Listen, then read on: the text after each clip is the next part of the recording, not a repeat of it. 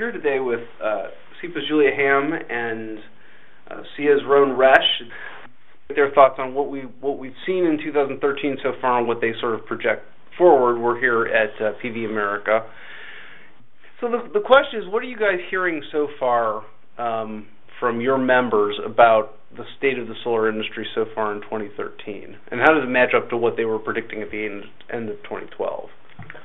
It's a great question. Right off the bat, obviously it's beginning of February, so we're early into the year, but some of the announcements, I think what we saw in January are very telling as to what's happening already this year and what we can expect to see this year. There were three big announcements, including Governor Cuomo's announcement in New York State about expanding that program. Warren Buffett and MidAmerican Holdings investing in solar, and then there was another very large non-traditional series of banks that invested in several other large solar projects. So I think what we're seeing is this continuation of a transformation of the industry from solar-specific companies to more traditional either investors or developers from other energy sectors expanding into the solar space. And all of that's good. All of that is providing stability and credibility to the marketplace that we probably couldn't do on our own as the solar industry. And so I think it bodes well, not only for this year, but for the future.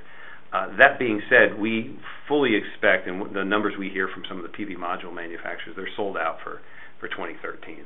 And so we expect this to be a 4.5 gigawatt year, perhaps even larger, with projects kind of spanning the full range. So continued increase in residential, continued increase in commercial, and some fluctuations in utility scale, simply because when you bring on some of the big projects, they have a huge impact in the market, and depends on how many are going to come on in 13 versus 14. But overall, very promising year for the industry. Yeah, and to pick up on Ron's last comment here, I think once we get past 2013 and look back, one of the things I think that will really stand out is the number of large utility scale projects that either at least begin construction, but many of which actually are commissioned this year. So a number of projects, both PV and CSP projects, that contracts were signed years ago are really finally beginning to sort of rubbers meeting the road this year with those projects. So I think we're going to see a lot of great movement on some of those really large projects this year. And not to say necessarily that we'll see as many projects at large, newly coming online in future years beyond what's already contracted. But I think we're going to, look back and see this as a year where, wow, there was a lot of really big solar coming online. Well, that's interesting, because I wanted to follow up on that. What I heard, they were talking about the fact that somebody made the point that with the expiration of 1603, we had a lot of front-loaded utility projects last year, and that this year the utility scale sector was going to slow down considerably, in part because utilities in Arizona and Colorado have met their RPSs and have basically said, all right, well, we've met the RPS, we're done. What do you hear about that? Is that an accurate characterization that I've heard, or what do you see going on in the utility sector this year? So I think it's really about looking forward. I think we won't see as many, again, like I said, new big projects getting announced, because a lot of the utilities have filled sort of the pipeline that they need in order to meet their RPS requirements in the Southwest. But for example, Solana in Arizona, that project is in the middle of construction now. It's going to be a major milestone for the industry. Great project. And so there are other examples like that are going to be big deals for 2013.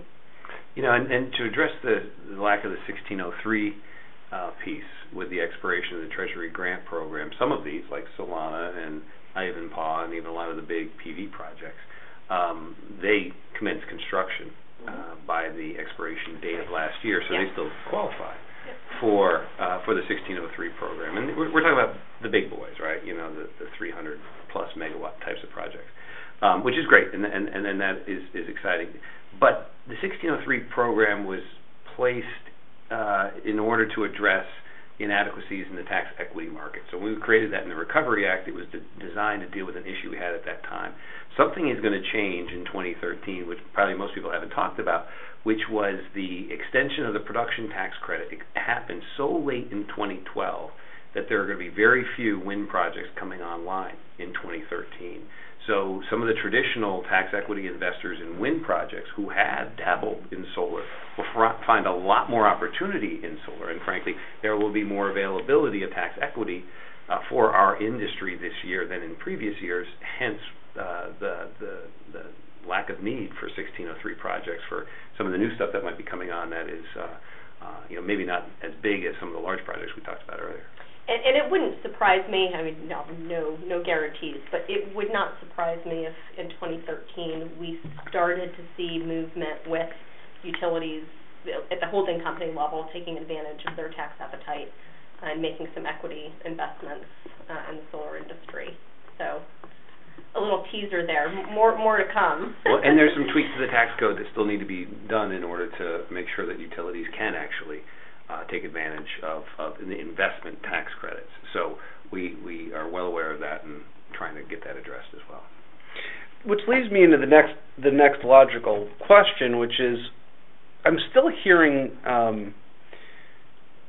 in the industry that there is a lack of financing for projects, and utility scale is one thing because that has a certain amount of heft to it. But when we're talking about residential and commercial, particularly those sectors, I'm hearing that there's a struggle, particularly for commercial projects, to get financing for those. How do we go about addressing that as an industry so that we can continue the forward? I mean, I think we can all agree we've seen great forward movement in the industry. How do we keep that momentum going when people are looking at it and still a little hesitant to finance a solar project? Well, let's put it in context, right? We're no longer a small industry. We did 3.2 gigawatts this year. We probably had to finance between $12 and $14 billion of solar projects in 2012.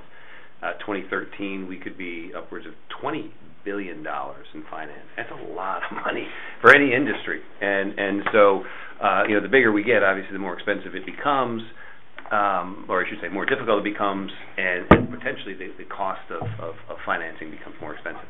And so bringing in some of the non-traditional players or the banks that haven't invested in this space to this date is important. I do not think we're going to see new programs like the Loan Guarantee Program, which were so important for so many of the projects that we described before that are being built. But you will see additional solicitations from the Loan Guarantee Program, which again will provide some of that financing. But ultimately, I think there needs to be more structure that attracts more financing into this industry from non-traditional sources. So we talked a little bit earlier today about master limited partnerships and how those can be used, if properly designed structurally, to provide tax equity financing. But again, the bills that have been introduced today don't get us there. The second piece is to look at solar REITs. Another structure, we're working with the administration on that. It's not ideal, but it can free up some money for some segments of the industry. The third is addressing the public welfare investment issue associated with banks, which very simplified means banks have to hold a certain amount of assets in reserve for every investment that they make, unless it's a public welfare investment, in which case the ratio that they have to hold onto their books compared to what they invest is substantially lower. So it becomes a very attractive investment for them because they don't have to hold back so much money. We're working on that as well. And then finally is kind of the crowd-sourced or based financing that you see in Solar Mosaic and now a couple of other companies start to introduce, where you have small investors putting money into solar project development. So again, these are four different mechanisms, all one truly just entrepreneurial market-based, the other is kind of regulatory or legislative-based, that can attract a whole series of new financing to the solar space, but not just for this year, but for the foreseeable future. And that, in my opinion, that's what it's going to take. So let's talk policy for a minute. That happens to be a bailiwick of mine. What do we see at the national level? What do we see at the state level that is going to affect the solar space moving forward? Do we see for example, for utility scale projects in the Southwest, we see legislatures raising those RPSs again. I know I've talked to people in Colorado who've said they're going back to the legislature and asking for that kind of stuff. With the retirement of Senator Bingaman, do we have another champion in the Congress to bring out something like a clean energy standard for nationally? What do you see on the horizon, again, nationally and on a state level, that you find either encouraging or discouraging as far as the industry is concerned? Well, one thing that just happened that hopefully is not an indication of other things to come, but if you look at what just happened in Arizona with the PUC, or the Arizona Corporation Commission, they essentially, what they approved in terms of the incentive funding for the state was significantly lower, not only than what the commission staff had proposed, but far lower than what the utilities themselves had proposed. So this is a case where the regulators really very clearly in that case, and it's a case where they are elected commissioners, elected officials are making a decision that is really going to set the solar industry back in Arizona. And it's been somewhat controversial between the utilities and the solar industry in that state. Not always, but it's not been ideal either. But this is a case where the utilities asked for a lot more incentive money than the regulators ultimately approved them, to utilize for 2013. And the commercial market is essentially all going to pretty much collapse in Arizona as a result of it, and the residential market is going to be a lot harder to sell. So, again, that's one example, but hopefully it's not, not a sign of other things to come in other places. But it's an example of some of the challenges from a policy perspective that the industry faces. Well, just to build on that, we saw the RPS challenge, legal challenge in Colorado last year. We had the net metering issues in California, Massachusetts, and 3 or 4 other states. I don't want to focus on all the negative here, but we got to be realistic. We got to run some serious defense, and these are fundamental programs, right? You roll back the RPS in Colorado, and again, this is a Koch brothers funded initiative to try to roll back that RPS, and as well as in other states. So we have had to legally defend that, and it's not inexpensive, but it's critical because obviously RPSs are an underlying policy structure that supports our industry. Net metering is another one, and we need to make sure that we also fundamentally support these programs and continue to expand net metering as opposed to dismantle it. But there's also a very bright side in the sense of what we can be running offensively to grow the industry, and we kind of really look at it in 3 different categories: expanding markets, removing market barriers, and improving financing. And we talked a little bit about the improving financing piece. A big part of what SEIA is doing is working on a long-term strategy of what we do from an incentive side. I think the wind industry never got together as an industry effectively to come up with what is their long-term PTC requirement, and subsequently we're at right up to the deadline with it expiring, and got it extended, but for 1 year, and not a great outcome. We want to avoid that. So clearly that's a big push of what we're doing. One of the provisions that were included in the PTC was a commence construction provision, which allows, very similar to the 1603 program, if you commence construction by the end of 2016. You would be able to take the investment tax credit regardless of when it was actually put in service. And so it extends that life for a couple of years, at least for the big projects. So we're working on that and trying to get that included.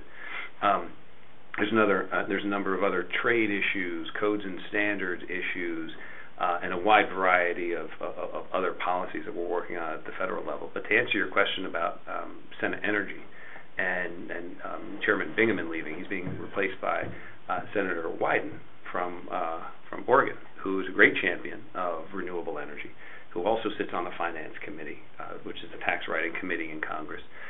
He is actually just hired away from us, our Vice President of Regulatory Affairs, Dan Adamson. So we've got a proponent of solar, and frankly somebody who really understands the industry very, very well, sitting as senior counsel to that committee. But I don't think you're going to see big energy bills. I think what you're going to see are targeted, narrowly focused pieces of legislation coming out of that committee. So there may be, there'll be a hydro bill, there'll be a nuclear waste bill, and there'll be, some other natural gas bill. So ultimately what we'd like to try to get initiated out of Senate Energy is a solar specific bill addressing some of the challenges we face.